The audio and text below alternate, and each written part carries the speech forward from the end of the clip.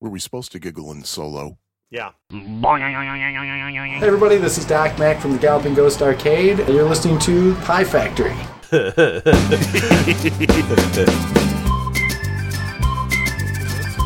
0 or 1. When set to the default value of 1, each statement sent to the database is automatically committed unless preceded by begin. Otherwise, you need to send a commit or rollback to end a transaction. And that is how we play the game. Questions? Electronic, supersonic. I don't know. Thanks, but that is not a question because this is Pie Factory Podcast. Hey! Coming to you live, almost live, from Pie Factory headquarters north in beautiful, not downtown at all, Chicago. This is, so I got to prepare ahead of time for some kind of a snazzy name. I do not have a snazzy name. Here we go. This is Unsnazzy Sean. Oh, I was going to say Snazzy Sean. Too late. I'm unsnazzy. And aren't you going to introduce me? No. All right, fine. And to my charming and delightful is the West, Jimmy G. You know, one of these days when you introduce me, I want you to say, "What up, G?" Could you do that? Yeah, I'll do that next time. Okay, do that right now. No, next time. It's too late for now. Oh, come on. It's too late. We've already been delayed a week. So, we haven't been delayed. We took a hiatus. Yes, a very short hiatus. Yes, a very short hiatus, which for two people that are over 6 feet tall, a short hiatus has got to be pretty short. Wow, yeah. I'm just like got nothing going anywhere these days. I don't know what the hell's with that. But hey, this is Jimmy G from Pie Factory South. Well, technically Southwest, and we're, because I'm not quite South and I'm not quite West, I'm kind of like somewhere in between. So let's just say Pie Factory Southwest now. Just because... Pie Factory Southwest now. Because, I am a bit of a geography geek. And, and as much as I love Close Encounters of the Third Kind as my all-time favorite movie, the geography makes me wince. Every time. By the way... Interesting. I found a website. I can't remember what it is off the top of my head, but it goes in. It's got a list of movies, and it has addresses where they were filmed, and they had the listing there for Close Encounters of the Third Kind, and they had the neighborhood in Alabama where they filmed Richard Dreyfuss's house, which, of course, in the movie is supposed to be in Indiana, and darned if I didn't look on Google Earth and went to the. Or not Google Earth, but Google Street View, and went to the neighborhood, and I actually saw Roy Neary's house as it stands today. Ooh. And it hasn't changed since the 70s. But I thought that was pretty interesting, but apparently I thought wrong. So, well, I know. So, what have you been up to since our last episode? This is episode, 32, I believe, or 31? Well, let's check out piefactorypodcast.com. That is actually a very good way to plug our website. Just pretend we don't know what we're talking about. What website? Our website. Oh, I see what you did there. piefactorypodcast.com. This is episode 31. 31. Yay. Yeah, because we had made it. We made a conscious decision a while back to do special episodes like every 10th episode, give or take. But I think, did we hit? I don't think we've ever hit an exact multiple of 10, have we? No, I think we did on the 7800 episode. But our other two special episodes, no, that didn't happen. Well, this one and the other one, since we've only had two. Actually, yeah, we never did. We never did, because episode 10 was Frogger and Asteroids, episode 20 was Tapper and Food Fight, and episode 30 was the very special Super Zaxxon and Asteroids Deluxe. The very special Super Zaxxon. That's a phrase you never hear, and we'll probably never hear again unless you listen to this episode of the podcast over and over and over, which you should be doing. Oh, and you know what? When we were at Galloping Ghost Arcade, in fact, that's because we were there, we're able to do this episode. Mm-hmm. And they had just acquired a Super Zaxxon. And you know what? I just realized I left without playing it. Quel dommage. Oh, noes. I know. You know what? Did I play it? I think I played Zaxxon. I don't think I played Super Zaxxon when I was there. Yeah, I think I just played old Zaxxon. And who was it? Was after you had left? Who was hanging around with me? James White was kind of hanging around with me a little bit. And and I was playing Gyrus, and he was talking about his scores. And no matter what machine you would go on, he would tell you all about his scores and how he reaches them. And well, I thought you were going to say no matter what machine you go on, he'll kick your ass on it.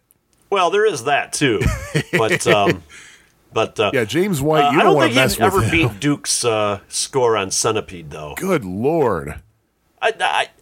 How is that humanly possible? Wait a minute, Duke's not human. That's Duke, yeah.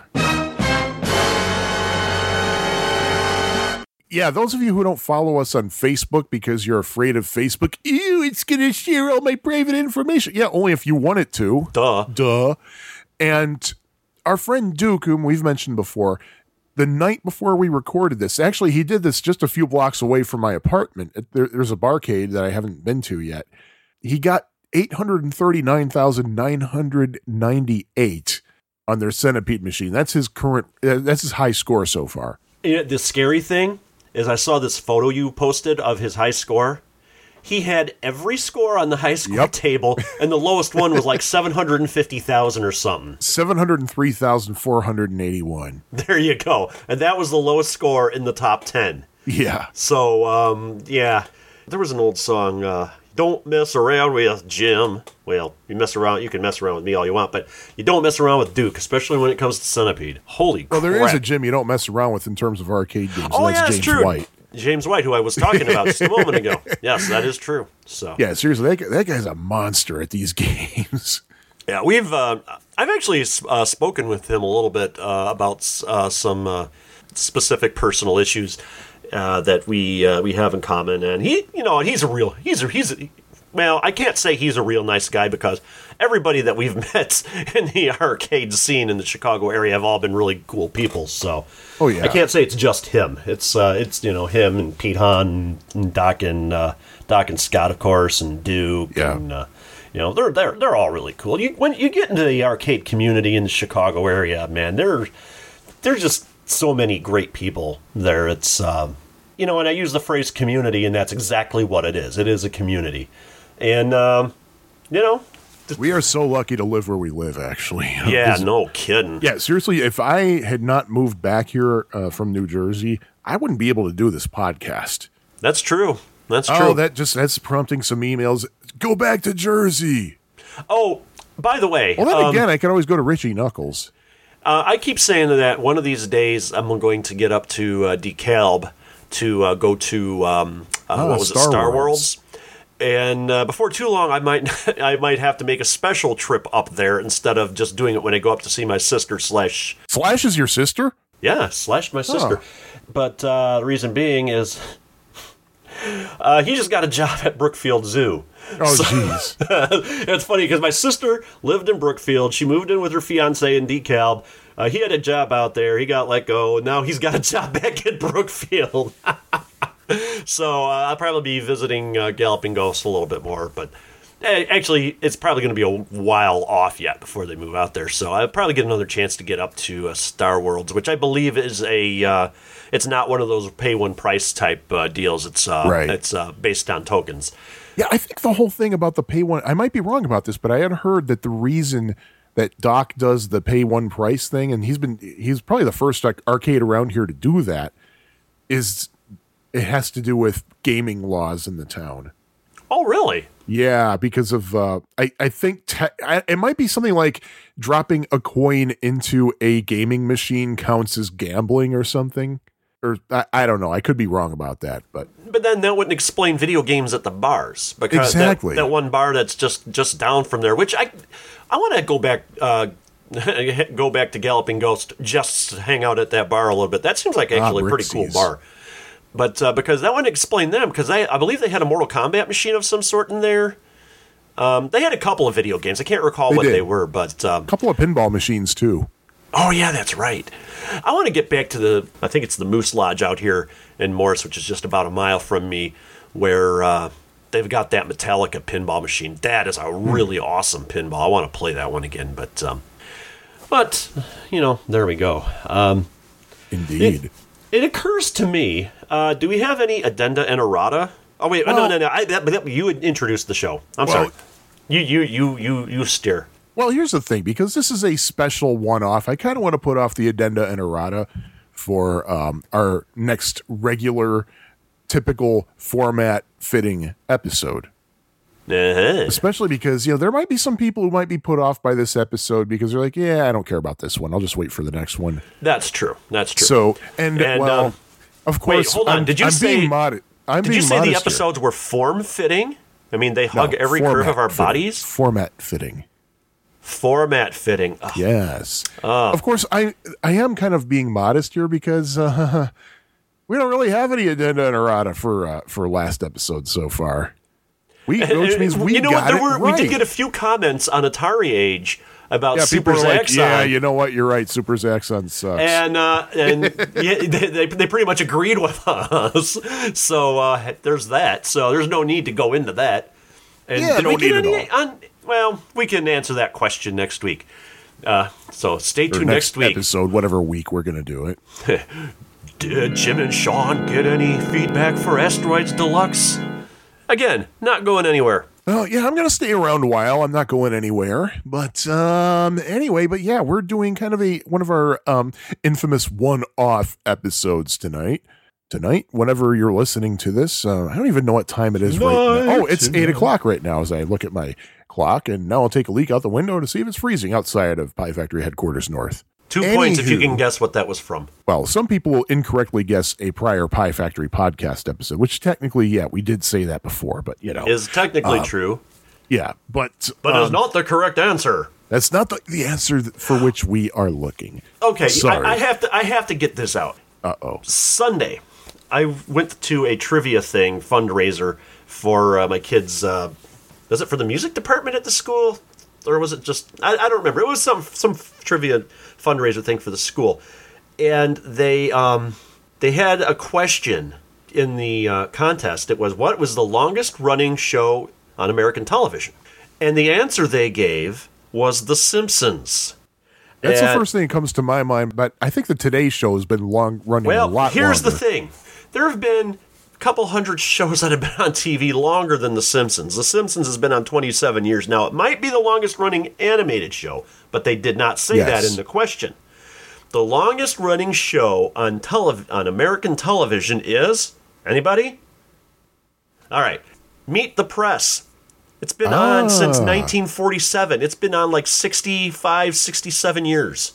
Wait, so 69? 69, dudes! Yeah, it's been on television that freaking long. And it's still on today. And I think George Stephanopoulos, isn't he the host still? I don't know what he hosts. I don't know what Stephanopoulos He's on one of those Sunday morning news shows that everybody ignores. Well, I ignore him basically because I'm asleep. I don't get up early on Sundays. I get up early on Sunday to go riding my bicycle.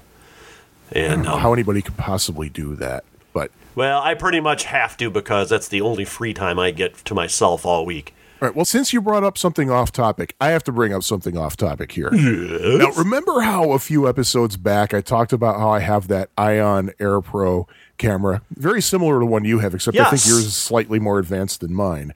How I put it on a helmet strap. The strap flew off when I was riding on a very smooth road too, and the camera fell off of the camera, and I couldn't find the camera anywhere.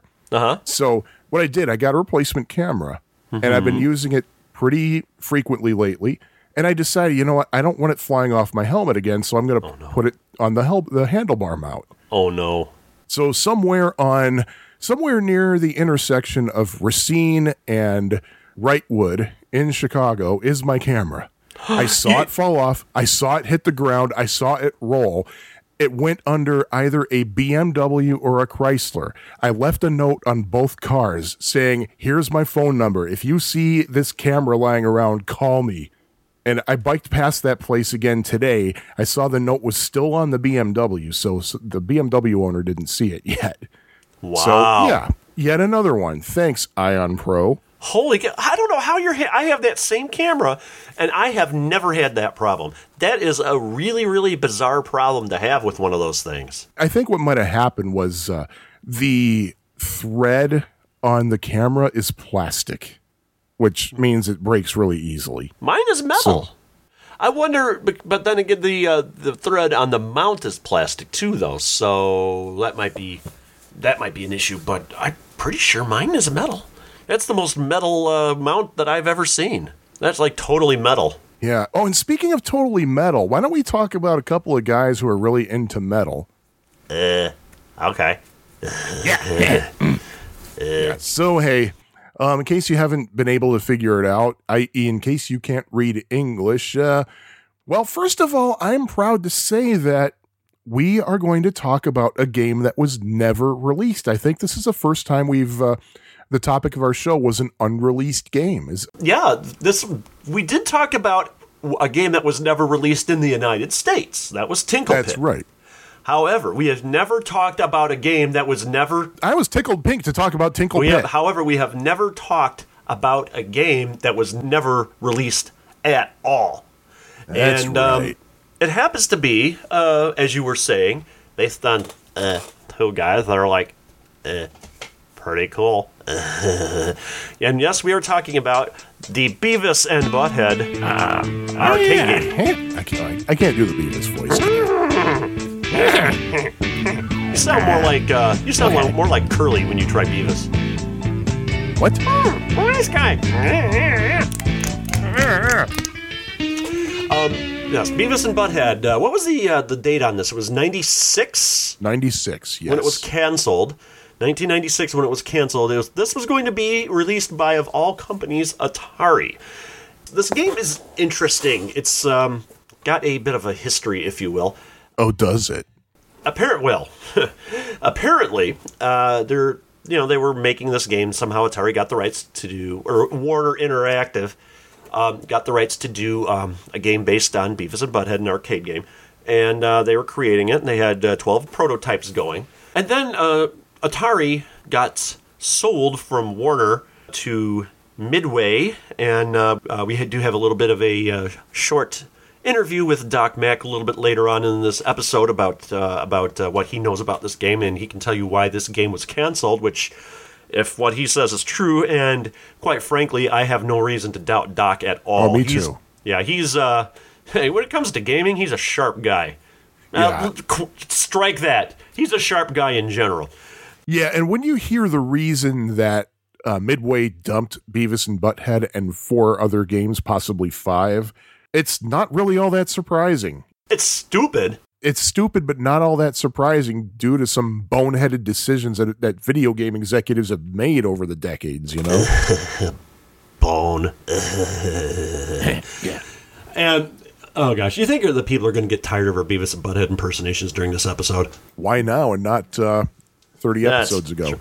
It's interesting because on an earlier episode, when we interviewed Doc Mack on our Pac-Man / Space Duel episode, I believe it was. Yes, episode 15. I don't know if we recorded it, but I said, you got to try to get the Beavis and Butthead arcade game, and he had responded that he actually had a call about that earlier that day. So apparently he had heard about it. I want to say that he was just trying to look cool. He's like, yep, I've been talking about that one. I've been talking to people. I really want to believe that we were the catalyst behind getting Beavis and Butthead to Galloping as I said Ghost. a moment You ago, are welcome, Doc. But as I said a moment ago, Doc is a pretty sharp guy, so he probably did have this in the works. In fact, he was saying that his significant other told him about the game and that he should get it. Oh, really? I didn't know that came from Danielle. Oh, you didn't hear that? No. He said that when we were talking to him at Midwest Gaming Classic about this, which is where we got the little snippet of audio, by the way. Yeah, he was saying that Danielle brought it up to him. I remember I was on the killer list of video games several years ago, and I was just going down actually it's arcades-museum.org, or is it .com? I think it's a .com. .com. And I was looking through all of the games Atari released, and I saw a listing there for Beavis and Butthead, and I'm like, there was a Beavis and Butthead arcade game, and I didn't know about this? And I looked down the list, and it did say it was a prototype, never got out of prototype stage, and I'm like thinking, This will be a game I'll never play, ever. There's just no way I'll ever get to play this one. And then video surfaced of somebody playing the game at a show, I believe, out in California. Yeah, it was California Extreme. California Extreme, which I think, didn't they, wasn't there, I believe there was also a video of somebody playing the Laserdisc edition of Roadrunner there as well, from that same exhibition, which that's a game that we'll talk about sooner rather than later. But then after I saw that, and I'm like, well, at least I got to see video of it. And then, just a week and a half, maybe 2 weeks tops before the Midwest Gaming Classic, Doc Mack announces that they got one of the Beavis and Butthead arcade games. And even better, they were going to bring it to the Midwest Gaming Classic. And even better, me and Sean were at the Midwest Gaming Classic. So we got to spend some quality time on that, which we did post the video from that, I believe. Yes, we did. Yeah, we didn't play it all the way through because we didn't want to monopolize the machine. Exactly. Sadly. But we talked to Doc, and he actually gave us some time on the machine so that we could play it and document it, film it, whatever, so that we could have so we could do this episode that we are bringing to you. And if my camera was turned on, they could see that my hands are extended out toward the camera. Indeed. This is from us to you. So, first of all, the Beavis and Butthead machine that they have at Galloping Ghost is a permanent part of the collection. When I say permanent part of the collection, it's there to play, and it's not going away unless the machine breaks down, I guess. I don't know. And even then, they'll try to fix it. Which has happened since, by the way. Which has happened a couple of times. It happened at Midwest Gaming Classic, actually. And Scott at Underground Retrocade helped him out with that, actually. Yeah, I think he had a spare monitor. And what happened is the monitor blew, I think, and Scott's like, you know what, I think I have a spare. Yeah, I think he said he brought a couple of extra monitors. Yeah. And they got it up and working. I remember when they announced that the Beavis and Butthead machine was not working, we were pretty bummed about it. We're like, oh, man. Yeah. Then when we heard it was working, we pretty much just stood up immediately and left the table. It's like, yeah, I don't care that all my stuff is here. I got to go play that game. Yeah, in cartoon when somebody is like standing still and then they immediately zip off, say like the Roadrunner again, how it has like a graphic of like 3 lines where the character once stood and then the upper one and the bottom one just kind of curls. That's pretty much the way that we were on that. We were out of there so fast. But I think there was something else that caused it, though. Yeah, well, yeah, there was a distortion in the space-time continuum for us to get down to where the Beavis and Butthead machine was, and of course it was in the basement. And of course you were having problems with your knee at the time. Yeah, my knee was kind of bothering me once in a while, but then going downstairs was like, ah, and I was like, ah, crap. I hate you. Ah, I'm your knee. Ah. It's almost 100% back to normal now. I did some physical therapy. So. Yeah, I'm going to have to probably get my right knee looked at, but that's off topic. I'm your knee. Ah! So, as I was saying, we managed some playtime on the machine at Galloping Ghost so that we could record it. And as soon as we can confirm our YouTube account that will be up there, I uploaded it. But it said, hey, your YouTube account isn't confirmed. I'm like, what? It's not going to Catholic Church now? I don't get the idea here. Anyway, yeah. So that's kind of the history of it, and it was a real surprise. Real surprise. Oh God, you should have heard my reaction when I read the post on Facebook that Doc Mack got a hold of the prototype. Here's my reaction, literally. As loud as I possibly could, I did that kind of gasp. And everybody in the house thought somebody I knew had died. Yeah, you did and went to heaven. Exactly. Because this is a game I wanted to play for a long, long time. And when you say died and went to heaven, this game is... should I tip my hand here? I enjoyed it. It's something that I want to do. I want to read a follow-up post that Doc posted after he unveiled the game. Every Monday night, Doc unveils a new game that's being added to Galloping Ghost, and of course, this was one of the Monday night games. Oh, but the week that we're recording this, he actually revealed a game which I had no idea existed. He's been doing a lot of these. Like a couple of weeks ago, he revealed Silent Hill. A while back before that, he revealed a Castlevania arcade game and a Metal Gear Solid. Doc has games that don't even exist. And this one, the one he revealed this week, was an arcade version of the PC game Left 4 Dead, which I had no idea existed. But anyway, carry on. So yeah, the next day, what he does is on Facebook, he streams it. It's an event, basically. It's like, here's our new game. Wah! But tune in on the Galloping Ghost channel on Twitch around 5 p.m.-ish Central Time. Yeah. Sometimes it's a little earlier, sometimes a little later, but usually in the 5 o'clock hour. Link in the show notes. But the next day, he posted about a dozen pictures of it, and he wrote, and I quote, "For those that missed the live stream last night, we added another lost prototype arcade game to the floor, Beavis and Butthead. It was being worked on by Atari in 1996 when it was canceled. Huge thanks to Jeremy Fox of Prince Arcades." Yeah, he goes there a lot, I think. He's anyway, for finding this one and opting to have it go on floor for everyone to enjoy rather than sell it to a collector to be locked away. When we received the cabinet, its proprietary CD drive was not working, and the game was completely dead. The drive had an odd ribbon cable we'd not seen before.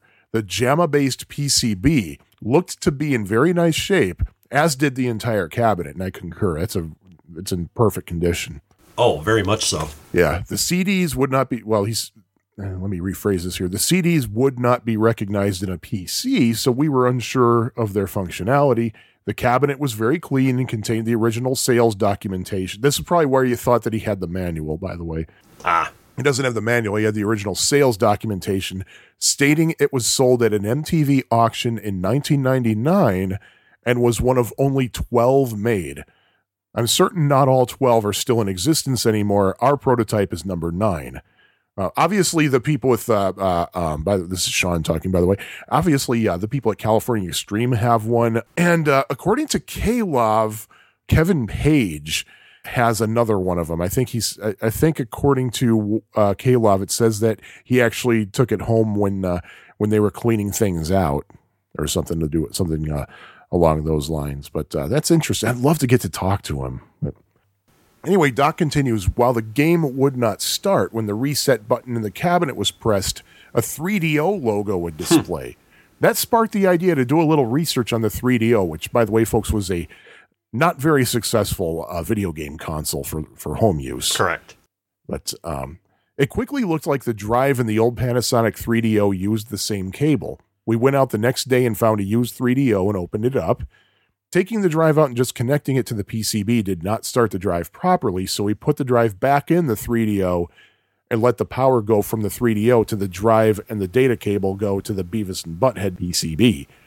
Moments later, Seth Young, who, by the way, is somebody who frequently maintains and repairs Doc's collection.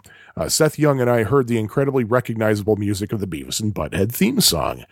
Now it is available for all to play. Keep an eye out as we'll be... that's what he said about that, but... He says, we also have a second CD we will try very soon as well. It could be the original concept disc of the game that was just a series of mini games. So there was another version of this game. Yes. The original sounds like it was going to be more Tron-like as mini games as far as that goes, which be interesting to see that one. We don't really know much of anything about that particular version of this game at this point. In fact, I think that's pretty much all we know at this point. Yeah, the only things we know about is, from what Doc told us, from our experiences playing it, and from K-Love. Oh, by the way, something interesting I found on K-Love. K-Love claims that it's mono sound, but it's very clearly stereo. Oh, it's clearly stereo I mean, sound. This sound was so rich coming out of the speakers of that. Oh, yeah. Of the machine. But I think before we talk more about the thing, let's talk about what kind of game this is. It's your classic beat 'em up type game, like Ninja Turtles, sort of Ninja Turtles, The Simpsons, Double Dragon, that sort of thing, and it's got some improvements over the Ninja Turtles type beat 'em up. Pretty much all the Konami ones, and pretty much every beat 'em up is a strict from left to right. Or as Quinn Dunkey would call it, a fight and go right. Fight and go right. But this one is a little bit more than that. Now, on the console, First of all, the machine has, obviously it's 2 players at the same time. The left player is Beavis, the right player is Butthead. Duh. We didn't try 1 player, did we? No, we didn't. I wonder if it is 1 playerable.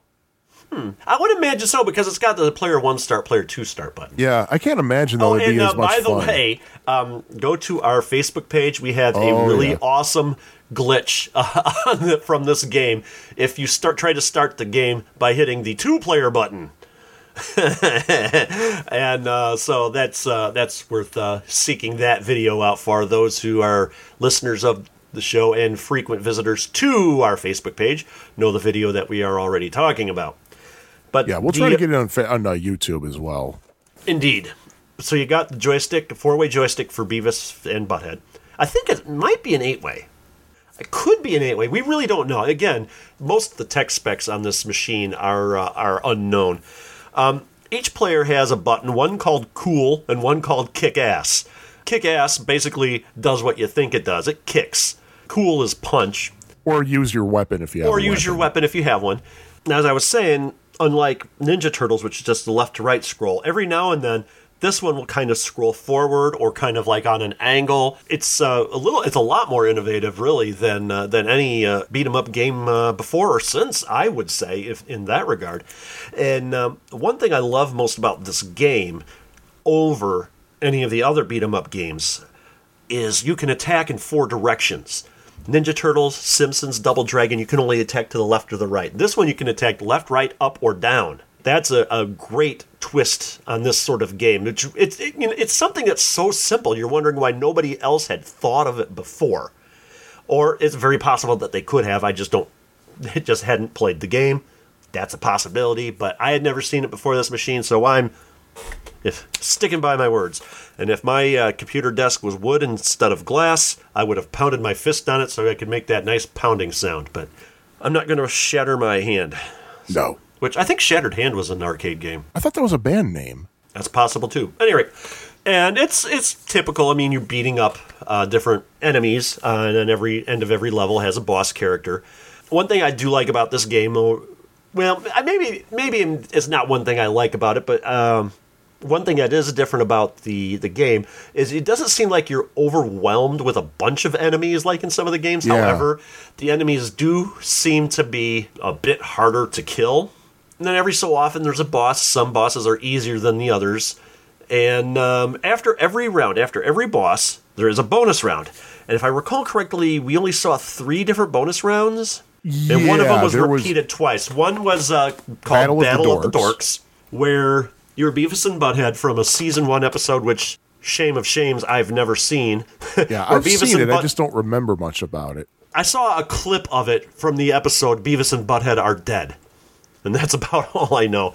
Where they're basically wearing bras and they've got baseball bats with a boxing glove on the end. And you're just kicking the crap out of each other. And the next bonus round is called Couch Fishing, which is another episode I had never seen, I guess.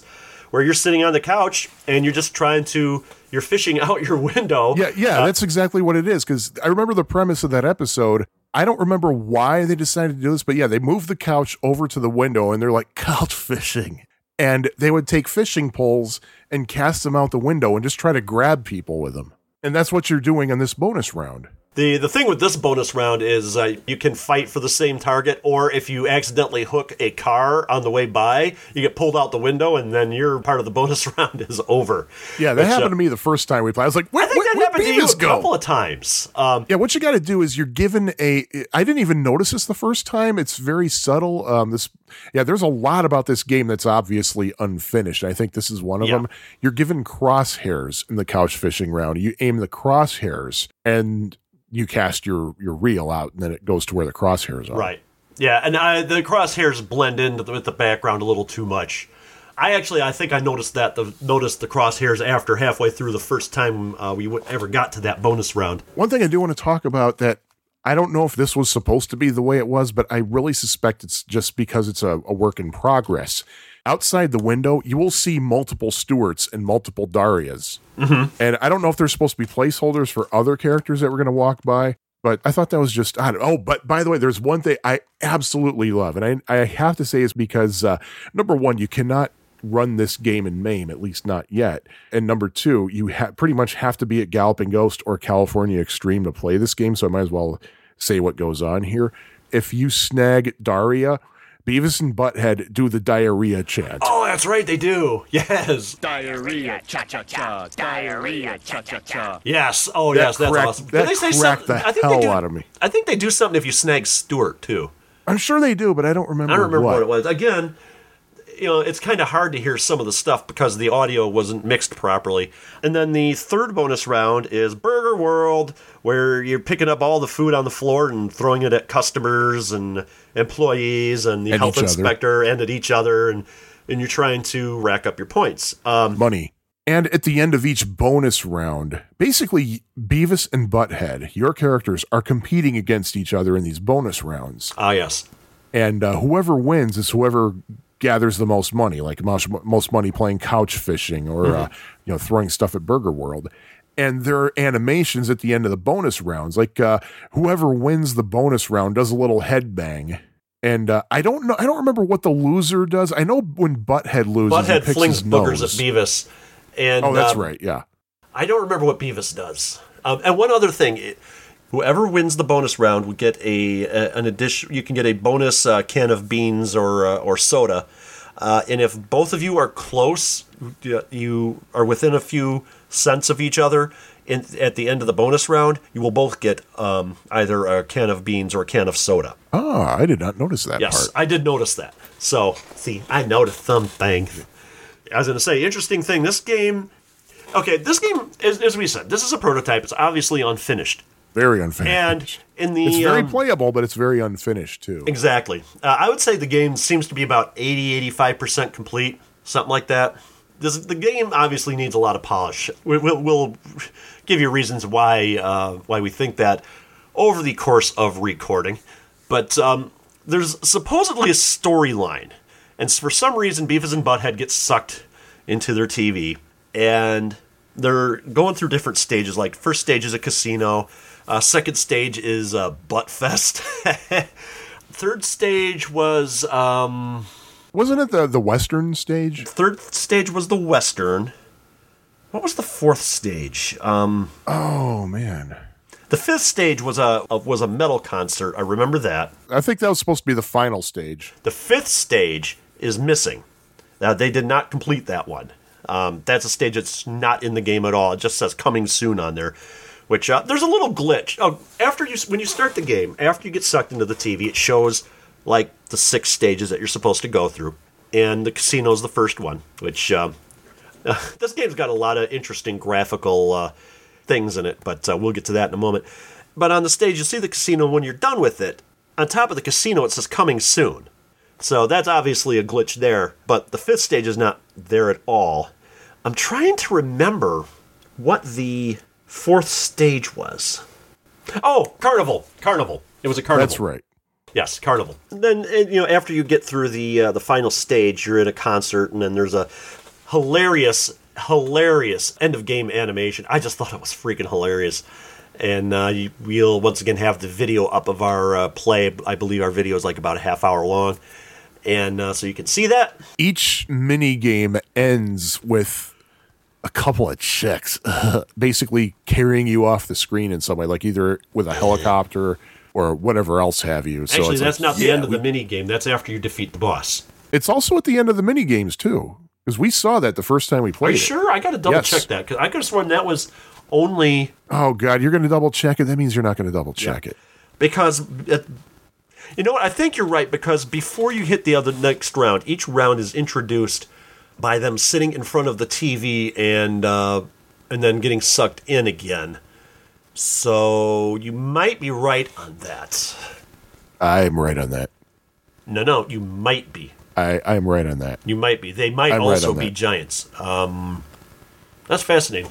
I will watch the video again if I can get it uploaded to freaking YouTube. Now, the reason I was mentioning the story is because you had mentioned that your points are in money. Your score is dollars and cents instead of actual points. And we're wondering kind of what the situation with that is. Why money instead of instead of a score. Now, believe you posited the idea that perhaps maybe they're trying to buy tickets to a concert, kind of like what happened with the Beavis and Butthead games for the Super Nintendo and the Sega Genesis. Right.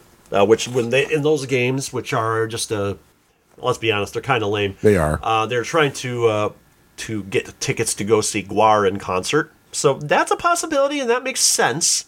But we don't know. Once again, it's unfinished. They didn't really flesh out. Well, obviously they had a story in mind, but being this is a prototype, there's a lot left really unfinished. As far as the gameplay, I'd already mentioned a few things about the scrolling and the attacks. You do have a few other things you can do. First of all, there are some special moves. If you hold I think it's the cool button, and you rotate the joystick, Beavis or Butthead, depending which character you're playing, will do their little dance that they do when they're watching a music video or something that they really like. I think, isn't it called one of them's called the Monkey Spank, and I can't remember what the other one's called. Oh, they actually have names for those moves? I believe they do, actually. Then there's another move that they can do.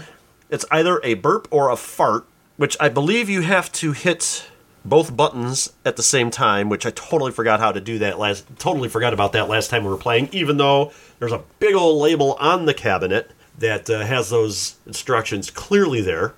Now, as far as burping or farting, during the game, there are different items you can pick up. Some of them are for health, like you'll find like a plate full of nachos, which will increase your health. Sometimes you will find a can of beans, which will allow you to fart instead of belch.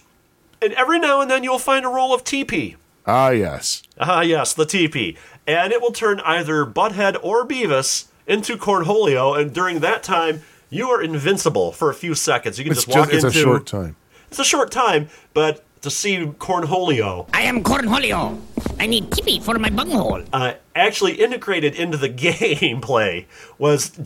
Honestly, me and Sean really died laughing the first time we saw that, especially the first time we both saw Butthead as Cornholio. Now, you were saying that there was an early episode where Butthead did the Cornholio thing, which I think it was the very first episode that had Cornholio. He saw what Beavis was doing, so he was like, he put his shirt over his head. Oh, you know what? I remember just for that a few episode seconds, now. He just kind of giggled. Yes. People informally refer to that as Buttholio. Oh, is that true? Because I made that up. I wasn't sure if that was a thing or not. It's not official. That's what the people referred to him as, just to distinguish him from Cornholio. By the way, do you remember if there was any dialogue once you pick up the toilet paper? Like, do you hear Beavis say, I am Cornholio? Yes, there was. Oh, okay, good. Yes, there is. Now, there's one problem is, again, prototype. The audio did need some tweaking between the soundtrack and the sound effects, which makes me wonder if the soundtrack was actually being read from the CD, whereas the other sound effects were on a totally separate channel, and then they were not mixed properly, because you really had to listen hard to hear some of the dialogue, and this game's got some really, really awesome dialogue. There was one, I remember, if you're Butthead and you don't touch the joystick for a short period of time, or you don't move, he'll say, get your hands out of your butt and put them on the joystick. Which basically tells me that Mike Judge was involved in this directly somehow. He had to have been, because he's the voices. Oh, yeah. And that one thing that really did tick me off about this game, however, and this is really kind of a minor tick off, is there were no credits on this for like programmers and stuff. Yeah, we watched the entire track mode. There were no credits. Really want to know more about this particular machine, because this one sounds like it's probably got a very interesting story behind it, very interesting history. But back to what we were talking about Paris, France. I remember, don't worry. No, that's Steve Martin. But back to what we were talking about the gameplay. Now, there are some things you can't pick up. Oh, and by the way, these things are hidden like in drums or in boxes or, or barrels or stuff like that. Yeah, you have to open them with your weapon or by kicking with your weapon. Oh, and on the cabinet around the monitor, it has a guide to each of the things you could possibly pick up. Oh, yes. For the good things, it says cool. For the what does it say for the bad things? Doesn't it say sucks? Yeah, that's right. And then there's a question mark, and it just says, Yes, on a few of them. One thing you don't want to pick up is skull and crossbones, obvious reason. which I'm wondering if that was just a placeholder and they were going to put something else in there. Had to Possibly. have been, because there's no way that those guys wouldn't have gone straight for a scope. Cool. Oh, yeah. There's no way. Cool, especially given one of the special weapons you get later on in the game. And then the other thing you don't want to pick up is it's a sign that says, beware of falling objects. You pick that up and rocks fall onto the screen no matter where you are. And so you got to watch out for that. Watch out for snakes. Watch out for snakes. Watch out for my snake. Now, there are some other objects you can pick up, and I don't exactly remember what they are, but these are for special weapons. And these are what you can get for special weapons every now and then, and a couple of these are really cool. Well, they're all pretty cool. The first one that we saw was a baseball bat with a boxing glove on the end, kind of like in the bonus round. The next one that I saw, I can't remember don't remember what you pick up to get the weapon, but your character puts on a cowboy hat and you start spitting chewing tobacco at people. So for your projectile weapon. And another one is you can put on kind of like a metal head and you shoot laser beams out of your eyes. And my favorite, oh dear Lord. I know what you're going at here. My favorite. Every now and then you get a weapon which is a metal bra. And when you hit the cool button, your thingies, your boobs will like extend out and kill any and like get a hit on whatever they touch. Oh dear Lord, that is so. I remember the first time we saw that. You and me laughed so hard. Me laughed. Yes, you and I laughed so hard at that. That was just hilarious. You got to get out to play. You really got to get up to Galloping Ghost to play this thing. It is amazing. It is amazing with all of the touches they had in this game, right from the TV show. Now that having been said, remember this game is a prototype, and everything isn't all roses. Guns N' Roses. Shut up. Oh, now you're doing Beavis too. Yeah. Well, I've always kind of done Beavis. I like your Beavis better, though, because you actually can do it a lot louder than I can. But, there are problems with the game, obviously. The first and most noticeable, well, I can't say the most noticeable. There are two really noticeable ones.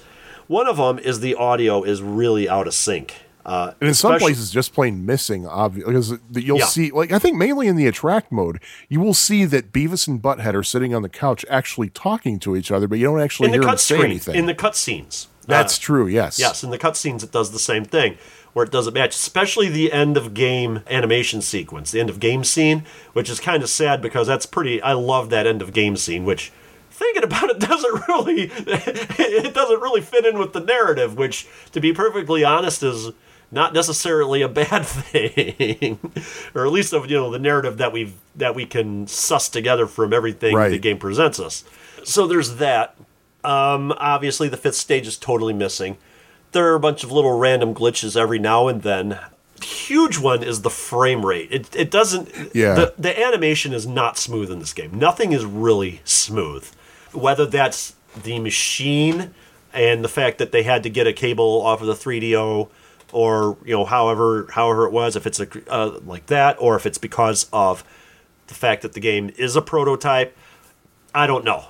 And there was one scene, there was one area, and this actually happened a couple of times, where I would die, and it would put me right back in the same spot where my character died, where I was getting beat up on, and it seemed like there was no invincibility to where I could get away from the creature or whatever it was that was beating me up. I didn't notice. I noticed that a few times, and so obviously this had to go through quality assurance, and as I said, the game seems 80-85% done.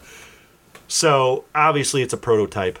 We didn't really talk about the cabinet. We generally don't, but it's blue. It's got scenes from the show, and it has the famous Beavis and Butthead logo from the TV show on the marquee. I mean, what more is it? Yeah. The marquee, by the way, doesn't stick out like it does on a typical arcade cabinet. It's just kind of flat. Are you sure? Because I remember it being round, a curved marquee.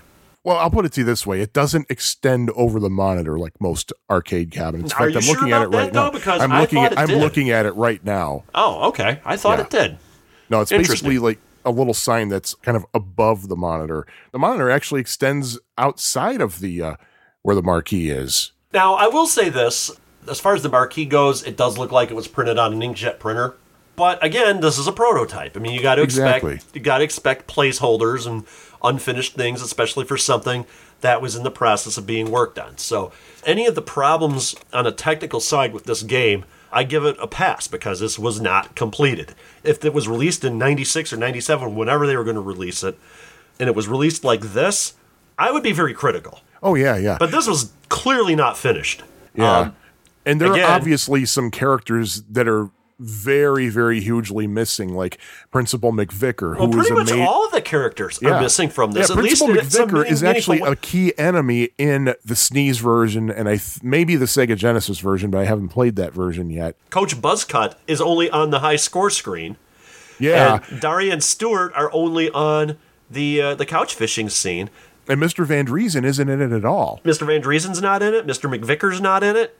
And Tom Anderson's not in it. Tom Anderson, he should be in the game somewhere. Oh, yeah. The biggest problem with this game, and this is a criticism, if it was released like this and the technical issues were solved, the biggest problem with this game is while the characters that are in the game are extremely true to what they were in the show, unlike the game The Simpsons, there's not enough of them in the game, at least not in any meaningful way. Now, Coach Buzzcut does say some things on the high score entry screen / the actual high score screen itself. I can't remember exactly what they were. Now, when I say I can't remember what they were, me and Sean have only played this game 3 times in our life. Unlike other games that we have played over and over and over, we actually have a legitimate excuse for saying, don't remember when we talk about this machine. So, just letting you know that right now. Although we do have video, though. We do have video, and there are other videos from other locations of people playing this game. So you can always go back to that. The audio really gets me because, as I was saying, if you listen closely, Beavis and Butthead are making quips all throughout the game, but you can't really hear them unless you're like right up against the machine. I remember one time Beavis says, "The streets will flow with the blood of the unbelievers," when he turns into Cornholio. And I think Butthead a few times goes, like he is wont to do. That's spelled WONT. And one thing we didn't mention is Beavis and Butthead can actually hurt each other in the game. Like, you can actually inflict damage, even and they react when you do it. Like, you'll hear Butthead go, "Ow!" Yes. You'll hear a lot of that. That's actually one sound effect that you'll hear all the time. Yeah. Oh, one thing I forgot to mention about the special weapons when you pick them up. Underneath your score, there is your life meter, and I believe it also has an image of Beavis and Butthead for each life you have left. And then underneath that, there's a meter showing how many cans of spinach. We're not talking about Popeye. No, cans of beans, and there was another meter. I think maybe it's cans of soda allows you to burp. Now that I think about it, I think you know what? I think that's right. You have to have a can of soda to burp. So you got a little meter showing you how much you got there. But when you have one of the special weapons, it takes away the indicator of how many cans of beans or soda you have and replaces it with a power meter. You can only use your special weapons for a certain amount of time. So get as much use out of those as you can. And something else that I found interesting now on the TV show and in Beavis and Butthead Do America, which I watched last weekend, by the way. And, me too. Man, that is a hysterically funny movie. It really is. I have a problem with the movie. I think it does slow down quite a bit in the middle. Yeah. Fortunately, at the end of the movie, it picks right back up. By the way, what is the name given in the credits to the person that voiced Butthead's dad? Well, what is implied to be Butthead's dad? What is implied? Butthead's dad. Earl Hofert. Indeed. And we all know who Earl Hofert is, don't we? David Letterman's uncle. Exactly. But David Letterman uses that as a stage name. And Bruce Willis and Demi Moore, while they were married, did the voices of the two bad guys. And I believe they were uncredited in the film. No, I think they were credited, actually. Were they? I thought they were uncredited. Yeah, because I watched the credits. I was like, oh, that was them? And it's an all-star cast. It really is. Yeah, and what's his guy? Greg Kinnear was one of the FBI guys. See, Robert Stack was the Robert Stack FBI was the main FBI guy. Yes. And wasn't Cloris Leachman the old lady? Yes, Cloris Leachman. Oh God, she was my favorite character. She was my favorite secondary character in that movie. Are you two heading for Las Vegas? Yeah, we're gonna score. Well, I hope to score big there myself. I'm mostly gonna be doing the slots. Yeah, I'm hoping to do some sluts, too. Oh, what did she say their names were in that movie? This is is Travis and Bob. Yeah, that's the thing. I love it how old people never get their names right. Because in the TV show, there was one episode. There was one episode when Anderson was filing a police report, and he said, one of them calls himself Butthole. The other one's name is Joe, I think. And what did these boys look like? I believe they were Oriental. Yes. And since we're talking about Beavis and Butthead Do America and the TV show, now what does Butthead's shirt say in the movie and on the TV show? Butthead's is AC/DC. And Beavis's is Metallica. And everything else, because they don't have the rights, it was Death Rock and Skull. Yeah, Beavis wore Death Rock, Butthead wore Skull, and that is true for the arcade game as well. And Beavis and Butthead were actually in an AC/DC music video, I do believe. I think you're right. And they actually played it on I think they actually played it on Beavis and Butthead, now that I think about it. I have to watch that again. That was pretty cool. Let me think. Is that pretty much all that's really the basics of the machine? Yeah, we haven't figured out the scoring patterns or anything. We don't. No, and really in beat 'em up games. I'll probably score, but not you. Shut up, fart knocker. I'm going to score. Yeah. Obviously, there was, like we said before, Mike Judge was involved. And right after Doc had announced that Galloping Ghost had acquired the Beavis and Butthead game, I downloaded the Sneeze version of the game and threw it on my EverDrive and threw it in my Retro Duo portable. And I played the SNES Beavis and Butthead game. And it was, I'll tell you one thing that really disappointed me is that it was obviously not Mike Judge doing the voices. It was obviously people like us. Yeah. The arcade game, it is Mike Judge. Oh, without a doubt. And it's interesting, the best of the home games, Virtual Stupidity, if I remember it correctly, it sounded like Mike Judge did the voices on that one as well. It seems like he had a hand in that one as well. You know, there's just some things you can just tell because artists have a artists have a certain style, you know, and you can always tell when they've touched something. Like in this one, you're touching yourself, Beavis. You can tell when they're involved in something, and as we said, it's quite obvious Mike Judge was involved in this.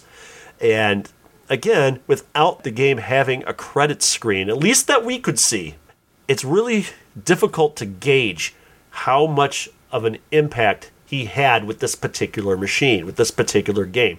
It was obviously quite a bit, but given the fact that none of the major characters really play a major role in the game other than the two titular characters, other than that, I mean, I don't know. That's surprising, though, because in the main games, all the characters are these fantasy characters. The actual recognizable non-Beavis, non-Butthead characters are all in the bonus rounds. Oh, by the way, I have to say, the Buttfest scene, it's Buttfest 69, where it's like Woodstock.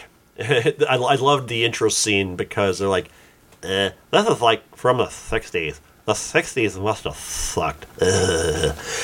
There's one enemy, and I really thought this was an awesome... There were actually quite a few awesome touches in this game when it comes to the enemy characters, despite them not being from the TV show. First of all, I was saying about the Buttstock scene, there's one person walking through the stage. You see this enemy several times, carrying a peace sign. It's like one of the, a protest sign. It's got the peace symbol on it. And their attack is they hit you with the peace sign. I absolutely loved that. Yeah. I thought that was hilarious. Before we get any, that's not what that means. Yes, we know it's technically nuclear disarmament, but everybody calls it peace, so that's what we're going to do. Exactly. But it was still freaking hilarious. And then, in the casino stage, one character you have to fight are lounge lizards. Literally. Lounge lizards. They're lizards dressed up like lounge singers. I loved that. That was...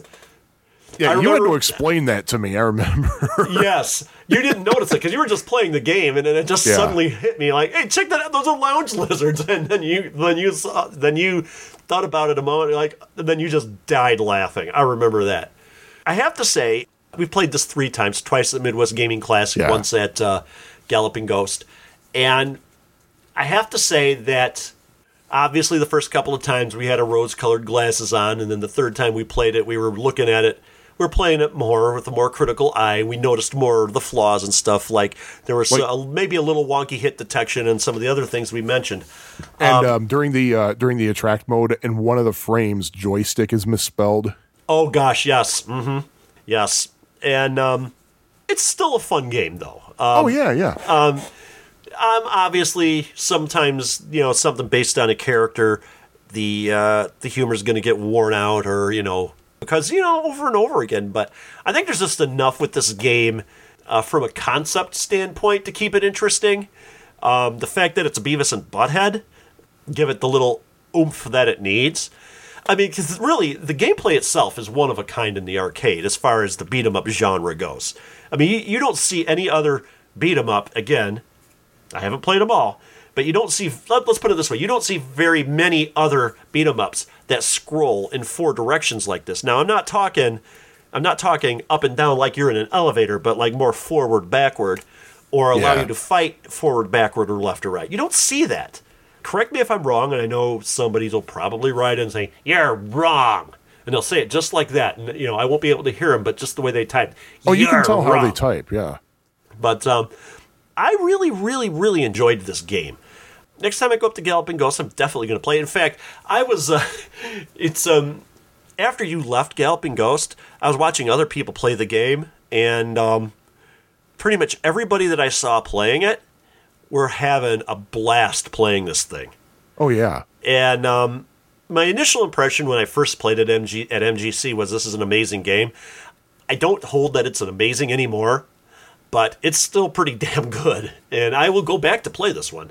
And this was one game that I did not mind continuing on. And that's something I want to mention, too. How many times did we have to continue in order to finish the game? Well, I do know because of the one bug where I just kept getting wailed on because it kept putting me in the same spot.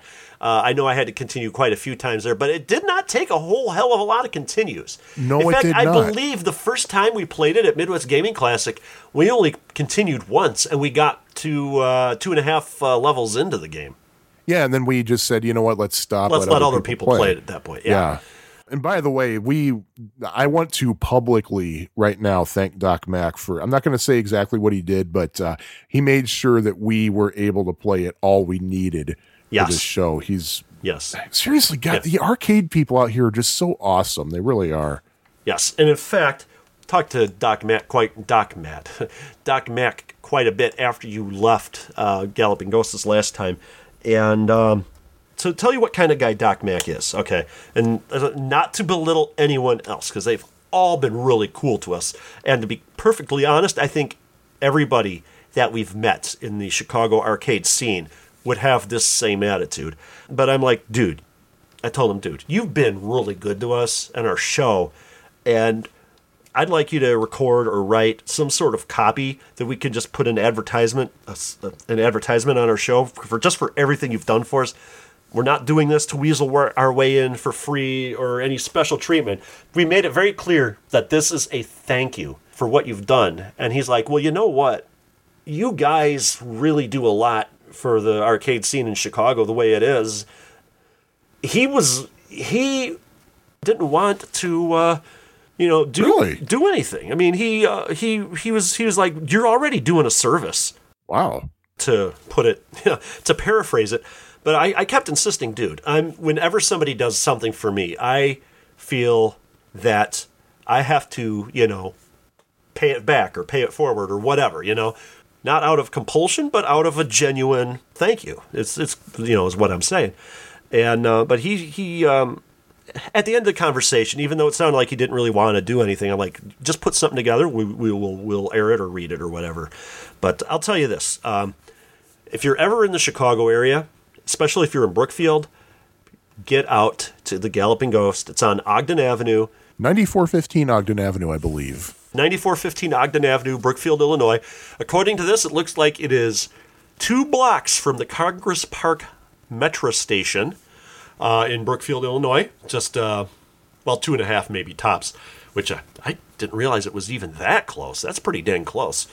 And plenty of places to eat right around there. You're not going to find a McDonald's or anything like that real close. But you'll find shucky darn. Oh, shucky darn. But you'll find a lot of local restaurants. Tony's is awesome. We really enjoyed Brixie's too. That's the bar we were talking about before. And so there's plenty to do in that area. You know, if you've got a couple days, you can also go to the Brookfield Zoo, which isn't too far away. It's a couple miles. And there's a train station for that, too, on the same line. I can't remember which line it's served. But visit Galloping Ghost, $15, all you can play. Weekdays, 1 to 2, 1 p.m. to 2 in the morning. Weekends, 11 to 2, I believe. Go to their website, gallopingghostarcade.com, for more information. And thanks, Doc, for everything you've done for us. This was a one-time favor. We are not going to make a habit of asking you for... Oh, heck no. Heck no. And, but he's been... You know, I'm gushing about Doc Mack, but... And he has been really good to us, but... And we mention this all the time, but Scott Lambert at Underground Retrocade has been really good to us as well. And the thing is, it's not like we're getting special treatment either. They're good to everybody. They really are. Yeah, as I said, it's before, and I think Doc Mack has even said this too, that it's a community. And, yeah, exactly. That's probably why you see the same people like every time you go. Like you're probably going to see James White at Galloping Ghost. I have seen Duke at Underground Retrocade. I have seen him at Galloping. Those are the only two in Chicago where I have been to. Everywhere at the same time. I mean, geez, last night he was just 3 blocks away from my apartment getting that Centipede score. I swear he's like cloned or he has mastered teleportation or something. Oh, and something else. I don't know if you knew this about him, but he lives a little bit northwest of me. You know how far north in the city I am. Sometimes he rides his bike to Galloping Ghost. You had been telling me this. I just think that's amazing. It's like there's no wonder he's so thin. You know? Yeah, no kidding. Well, I ride my bicycle a lot, and I'm not that thin. Yeah, geez. I'm even more not thinner than you. Well, you know what? We got to do something about that. But not now. But I don't really know if I really have much more to say at this point about the Beavis and Butthead game. Well, you know what? You had many, many times, even before this show, before we recorded this episode, you had mentioned to me that Virtual Stupidity is the best home Beavis and Butthead game. Yes. Why don't you tell us about that? And by us, I mean everybody. Well, a little brief history of adventure games on the PC. Started with text adventures, text role-playing games, Zork, Hitchhiker's Guide to the Galaxy, and even stuff like Mines of Moria, Zangband, Angband, stuff like that. And then eventually, Sierra came along with graphic text adventures. You still had to type Go West or whatever, but they also had all of the images and stuff. And eventually, Sierra Online developed that into point-and-click advententures. LucasArts came along and pretty much perfected that with games like Maniac Mansion, Night of the Tentacle, my favorite, Zack McCracken and the Alien Mindbenders, which, if you ever find that one, get that. That's an awesome game, especially if you like conspiracy theories. Anyway, I believe it was... you love conspiracy theories, don't you? I do. But Viacom New Media, Viacom, the parent company of MTV, came out with a PC game in August of 95, called Beavis and Butthead in Virtual Stupidity. That is a point-and-click adventure game in the vein of the LucasArts and Sierra games. And the object of the game is Beavis and Butthead, even though they're mistreated by Todd, they think he's so cool that they want to join his gang. And so they go through their... Todd's not in the arcade game either. He isn't. He should be. Yeah. But then again, he would have to be a good guy because they think he's good. He'd be good to them, but probably... that'd be hard to implement him, wouldn't it? Yeah, he's an interesting... He is... On the SNES version, Todd is technically an enemy because you lose some life when I like do he recall throws that, stuff yes. at you. Yeah. But anyway. This game is that you're trying to join Todd's gang, and so you're going around the town just doing stupid things and just trying to join Todd's gang. And this was easily, in my opinion, of all the Beavis and Butthead games I've played, the best one, the most fun. And again, it seems like Mike Judge had a hand in it. He did do voices in the game. And if you can find this one, it was released on the PC for Windows 95, and on the PlayStation version is Japan only, which I thought was interesting. When it was released, it was pretty much widely reviewed very, very well, and it's worth a look if you can find this game. They were going to make it for the CDI too, but they had canceled that from what I had read on my source.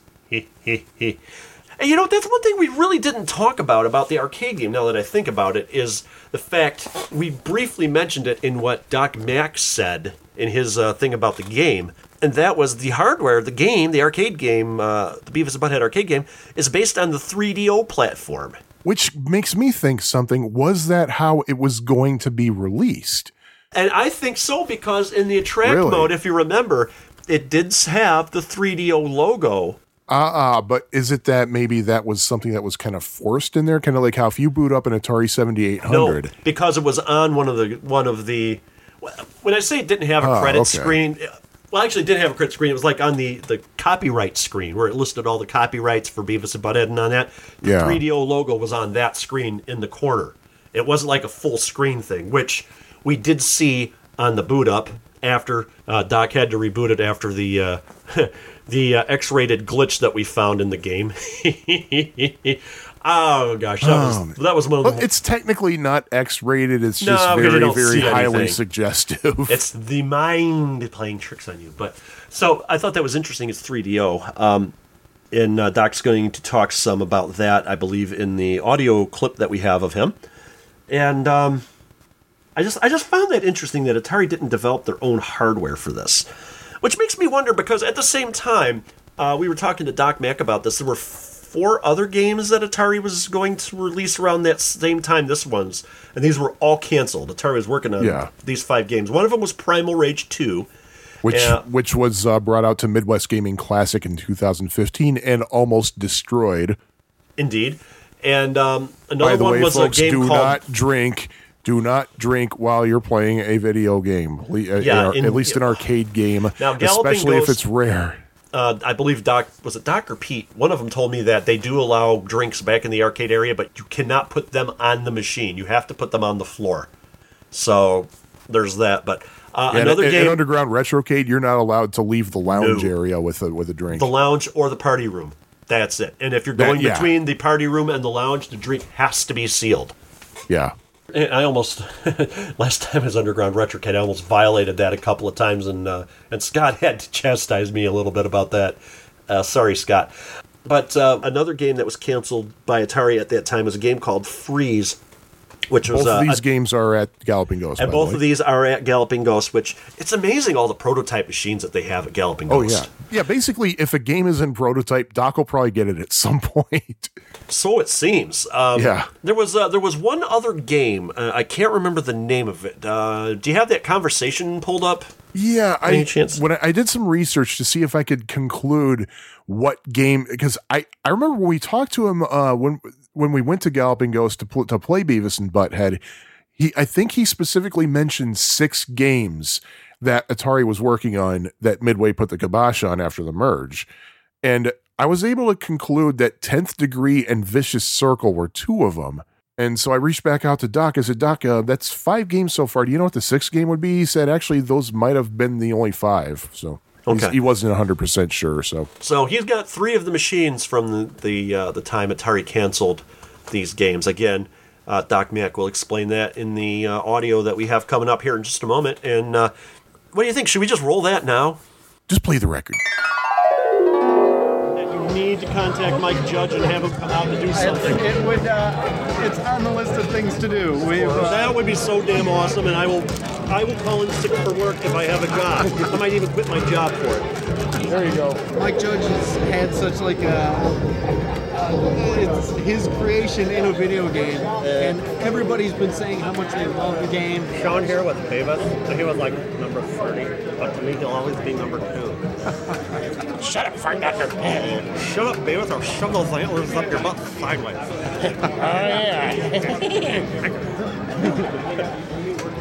We haven't done our Beavis and Butthead. Why did that not test well? Why? I don't know. What they do, have old people test it? This is a complete. It had nothing to do with it not testing well. Oh, that's a rumor I heard. That's what everybody said. It's pretty much the same. Like when Midway bought Atari, it was more of an internal thing where the Midway, their guys were like, hey, we need the funds focused on our games, and like these Atari stuff, like it's not our stuff.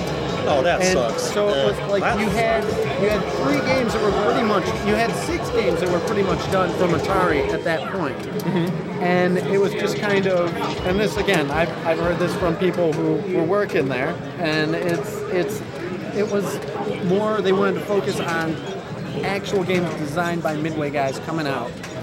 And it had nothing to do so much with the earnings. Like Primal Rage 2, that was the long-standing rumor that it just tested very poorly. And the tests were fine. There's a lot of internal stuff within these companies that really made the arcades scale back, and there's a lot of misinformation out there. It's unfortunate. The Beavis and Butthead game. Yeah. And I was just telling Pete this. Is it's better than a lot of the other, like, kind of beat 'em up, fight and go right games because, first of all, this scrolls in 4 directions. Yeah. And you can attack in 4 directions, where most of those you can only attack left and right. And I love that. That makes the game a lot more interesting, I think. Absolutely. And the characters are so iconic and memorable, especially then. And the biggest thing over the Simpsons game is the characters in this game are true to what they are on the TV show, whereas on The Simpsons, Smithers and Mr. Burns are not that evil. It's like the people that designed that game only saw the characters, but they never watched the show. Those people watched the show. Absolutely. Like you can see like everything out of it is couch fishing. Pulled right from the TV show. Yeah. That is just beyond awesome. I think the best thing about that game, though, is I love how Butthead can turn into Cornholio. Yeah. Oh, that's awesome. Butthole. Sorry, that's threatening me. That's the amazing thing about it. And to say that it didn't test well is why it got canceled. It's like... No, there's no way that tested. I wonder if that even got to testing. It was on test location. Oh, was it? It had made it out there. And that's what, like, most of them didn't get, if it was just going out, there would be less of them. Like, it definitely made it out somewhere. The fact that the cabinet's complete, the game has endings, like it was pretty much done. And I kind of wonder, given how faithful it is to the characters in the show, if Mike Judge didn't have a huge hand in that. Oh, I would absolutely assume that he did. I want to check, someday I'm going to play that thing all the way to the end credits to take a look at it. It is, there's 4 of the 6 stages, plus all the bonus rounds in there. Mm-hmm. And it's a long game. How long is it long? I think they spent about probably 45 minutes to an hour. That's a pretty long time for a beat 'em up. It wasn't even complete. There should have been 2 more levels. So. I noticed on there it said casino level coming soon, but we played it. There were... Because remember there were slot machines and stuff. And the lounge lizards. Yeah, and the lounge lizards. Oh God, that was funny. When I saw that, I'm like, hey Sean, look at that. Those are lounge lizards. You go, oh crap, those are. That's one of the most fun games I've ever played. Yeah. Granted, it's the first time I ever played it. And we're huge fans of Beavis and Butthead, but that licensed title needed a good game because most of them, with the exception of Virtual Stupidity on the PC, sucked. Yeah. Virtual Stupidity was like the LucasArts like Maniac Mansion type game. Yeah. That was a fun game. Yeah. This is what they needed. Well, I'm glad we have it up for people to play. It would be awesome if not only if it ever gets done, but it would be, I know this is a long shot, but it'd be neat to see it like go back into production because that's something I think people need to play. Seriously, that's a game everybody needs to play. For sure. And damn it if I'm not going to make that. I'm sure. I don't understand why Midway canceled. At the very least, I don't understand why they canceled Primal Rage 2 and Beavis and Butthead. Primal Rage was an established game, and as I keep saying, I'm not a fan. I don't like fighting games. I actually did enjoy the original Primal Rage, and when I go to Galloping Ghost, I play Primal Rage 2 because I thought that was a really fun game. I loved how it was dinosaurs, and then you could eat the spectators and stuff like that. I really liked Primal Rage 2, and that would have been a big hit. Beavis and Butthead would have been a huge hit. Huge. This would have been monster. But Midway, in their infinite wisdom, canceled everything Atari was working on. It's all about ego, and it's not just the video game industry. I can compare it to this. I've mentioned on the show that I'm a big Beatles fan, so something that's kind of parallel to that is the Beatles record label was EMI Records. They specifically recorded for Parlophone, a division of EMI.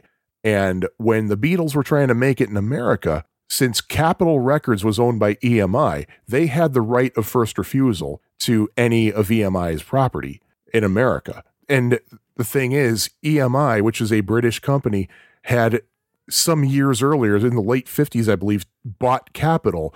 And Capitol in America was kind of pissed off about being run by the thing. Oh, we're not going to listen to these limey idiots over there. So anytime that EMI tried to get a British artist released in America, Capitol would turn up their noses. They're like, nope, sorry, we're not going to do it. And there was one performer, her name was Mrs. Miller. She was a pianist. And what? A pianist. A piano player. Okay. Capitol released it, and it sold 75 copies. Literally 75 copies, because they didn't promote it at all. And so later on, when EMI tried to get British artists released on Capitol, Capitol would say, oh, sorry, we tried a British artist and didn't sell. Bye.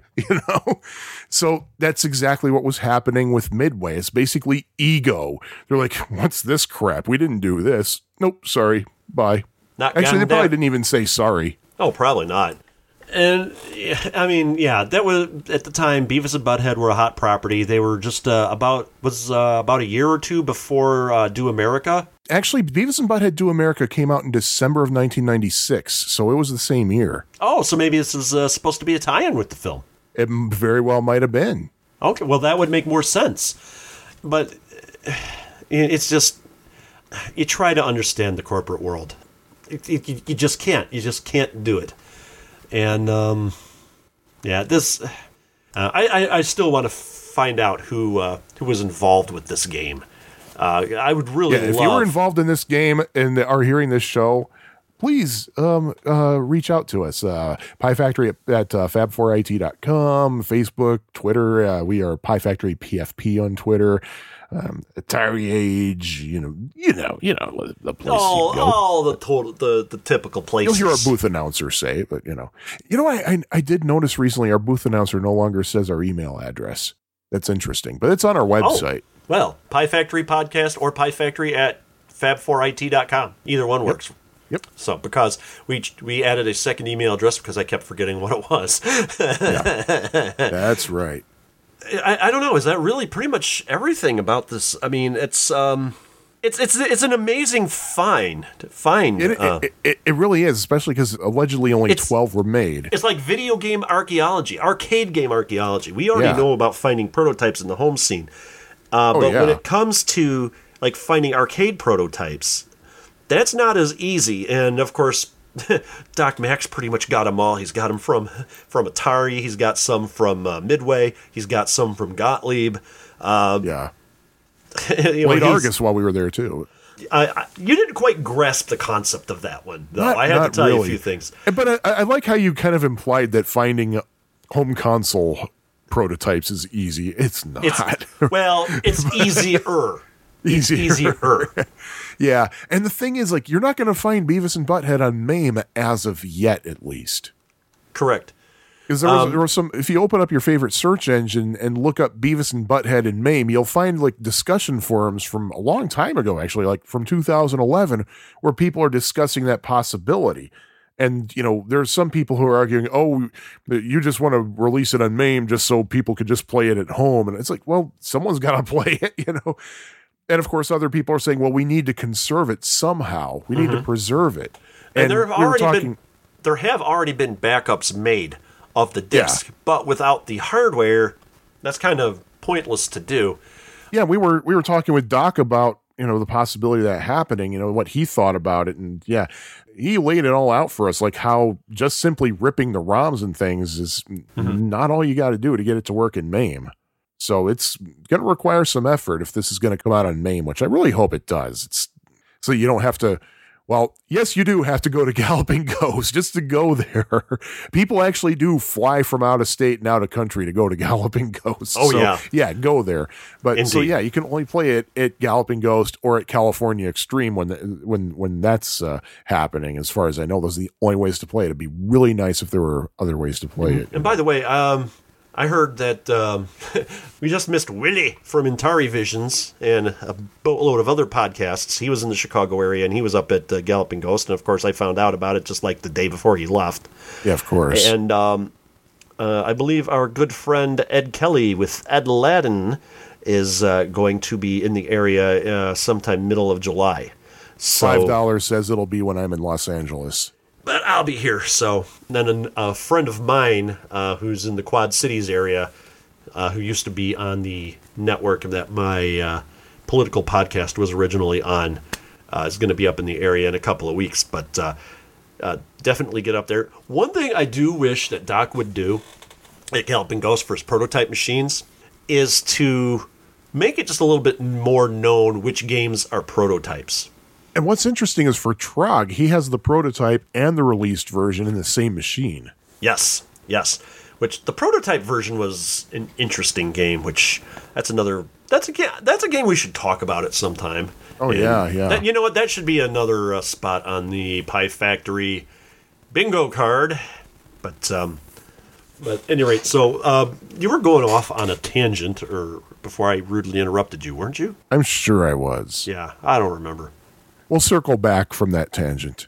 This is modern day archaeology, folks. Yeah, and now's the part of the show when we would normally rate the games. I don't know about you, but I want to abstain from rating this. Simply because it's unfinished. We can't really give it a fair rating. Well, I was originally going to rate it, but knock 1 star just because it's a prototype. But knocking a star because it's a prototype is unfair, too, because it has issues. So, exactly. I mean, there's no real way to rate it, especially given our system. I think the best way to rate this game is just to give our opinion of it. I like it. It's a fun game, glitches and all. All right, let me ask you this, though. Would you like it as much if you were not a Beavis and Butthead fan? Because I got to be honest with you, if I weren't a Beavis and Butthead fan, to me, it would just be another fight and go right game, even though you go more directions than just right. Because the thing is, there's a lot of button mashing going on in this. That is a tough question for me to answer. I probably would, just for the reason being that I just love crude humor. And the humor in this game is just as crude as it is on the show, especially the ending sequence, which was hilarious. And one of the reasons I wanted to play through the whole thing was because I remember we were playing this in Midwest Gaming Classic. I mean, the dialogue, all the sound effects, the cornholio moments, they were just hysterical. Yes. It's almost as if you were playing an episode, even though it's a little bit more fantasy than the real episodes were. But that's what kept me playing, is that, hey, this, because I was laughing. Mm-hmm. Oh, we both were. Oh, yeah. I mean, without a doubt. It's a fun game. I don't think it's for everybody. And some of the bugs in it, some of the glitches will irritate people without a doubt. As I said, though, I mean, glitches and all, I like this game. It's a fun game, but I'm not going to rate it on our scale, other than saying it's fun. Give it a shot if you're out there. If you paid your $15, you're not out anything. Yeah, and that's definitely going to be on my regular playlist when I go to Galloping Ghost. I just worry, the only thing I worry about this game is, will it get old? Well, that's another thing. That's one thing that I really don't like about these the beat 'em up games, is that by nature they do get old. I hear people say, "Oh yeah, I beat Teenage Mutant Ninja Turtles again." It's like, yeah, again, it's the same game, Right. Or I beat The Simpsons again. It's like, yeah, you did the same thing. In fact, we played The Simpsons after we played Beavis and Butthead, and I was like, I remember at one point I said, "Is this almost over?" And you said, "No, we're still about halfway there." I was like, Yeah. It's And I remember in the interview, Doc was saying that the playthrough of this game is like 45 minutes. It's actually closer to like 25, 30 to get through Beavis and Butthead. It's Unless we miss something. Which is a possibility. And I think The Simpsons actually did not take much longer. I think The Simpsons took like 30 minutes, but that game just seems so much longer. And we had to use a lot of continues, too. Yeah, that pisses me off. I will say this. I think I like The Simpsons a lot more than I remember liking it. But we'll talk about that. And in fact... But it makes me wonder if Beavis and Butthead had been finished and released, would it have been more of a quarter muncher than it actually is in its current prototype state?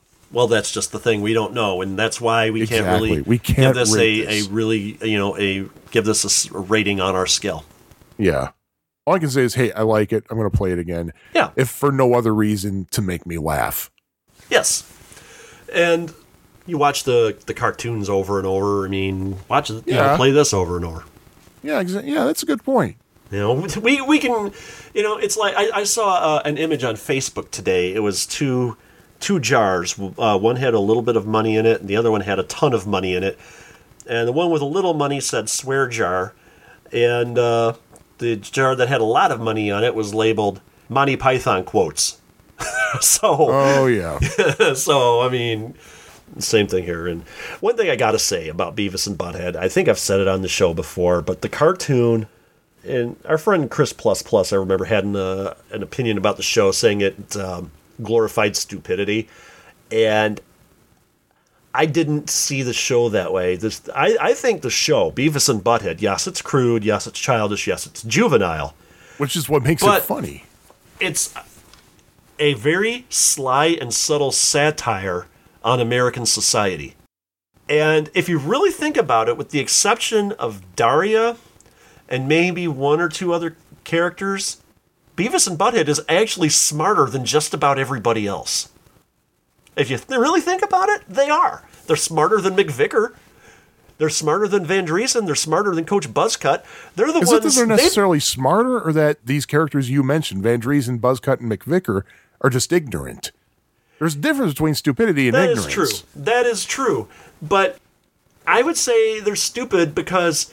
especially Mr. Van Driesen, because he just doesn't see them. They just don't get it. They think they're outsmarting them. It looks like Beavis and Butthead got a lot of signatures here. Let's see.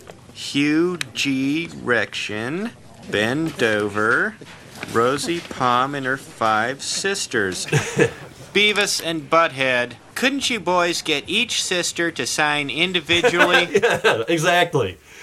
I think the one episode that really shows that Van Driesen is stupider than Beavis and Butthead is the episode Animation Sucks, where they're tasked with drawing a cartoon, and Mr. Van Driesen screened Beavis and Butthead's cartoon several times because he thought it was cool.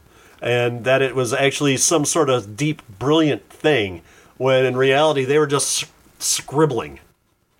You make a good case that the other characters are ignorant. But the smartest ones in the show are Daria and Todd. Without a doubt. Yeah. Now there are maybe minor characters that come every now and then, like a police officer, that are smarter. But of the major characters, only Todd and Daria are smart. That is true. And Daria and Todd are both technically bad guys, but Daria's actually kind of a good character, but Beavis and Butthead see her as horrible. Todd is a horrible character, but they see him as good.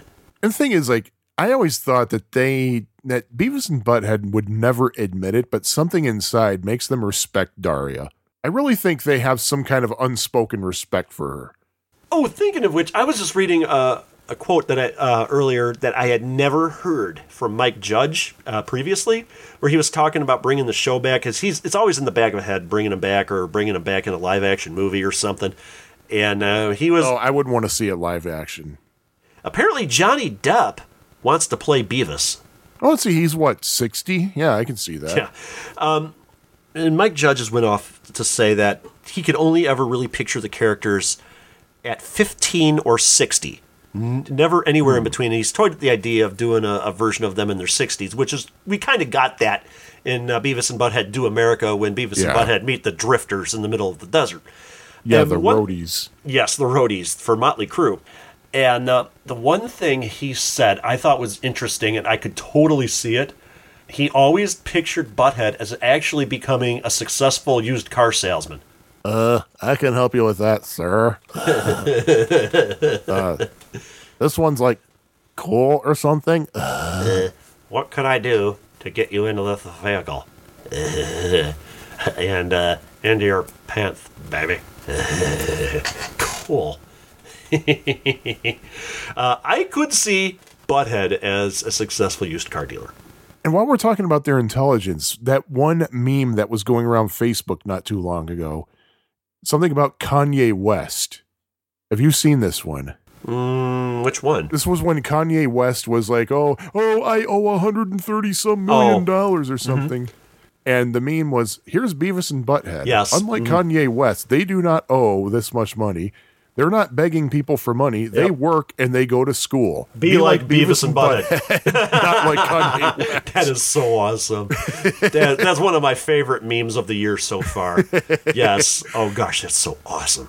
Oh, and also at some point we would normally talk about high scores. Should we? Oh, God.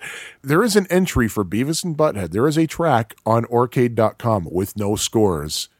Why did we not report our scores? Well, I'll tell you why. Because, first of all, you ran into a problem where you accidentally somehow wiped out your score when you continued. Yeah. I think I continued a little too late. I think that's what happened. Yes, and I continued, and so my total score was like $33 and some cents, which... With a continue, we continued in the first place. So yeah, I did not feel right submitting a score with a continue. Yeah, you do not submit a score with a continue unless it is specifically right.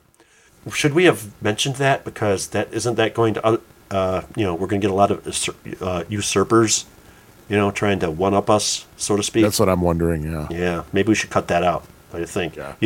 Are we recording right now? Can people hear us? Sure. Oh, shoot. So, yes, anyway, back to the game. Play it, If you're in the Chicago area, you're pretty much got a leg up on everybody else when it comes to this. Yeah. But we really, what we should really do? Even Fun Spot doesn't have this game. We really should do one or maybe a couple of episodes where we do nothing but talk about the prototypes that they have at Galloping Ghost, because they got a lot of prototypes. Oh yeah, yeah. We should do that. I think that would be a great episode. Yes, but I think a lot of things that turn out to be wrong anyway. So I think that's about it for this episode.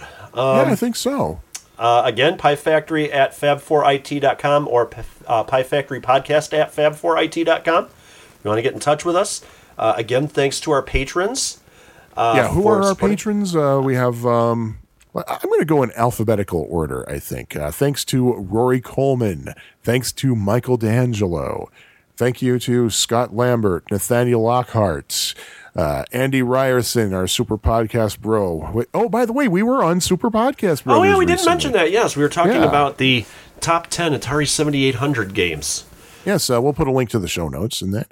And thanks to Keith Sheehan, and thanks to Richard Valdez. Thank you all for your support. And if you would like to support Pie Factory Podcast, give a buck or two or however much you want to give every month. That's patreon.com/Pie Factory Podcast. And yeah. So I guess long story short, the Beavis and Butthead game doesn't suck.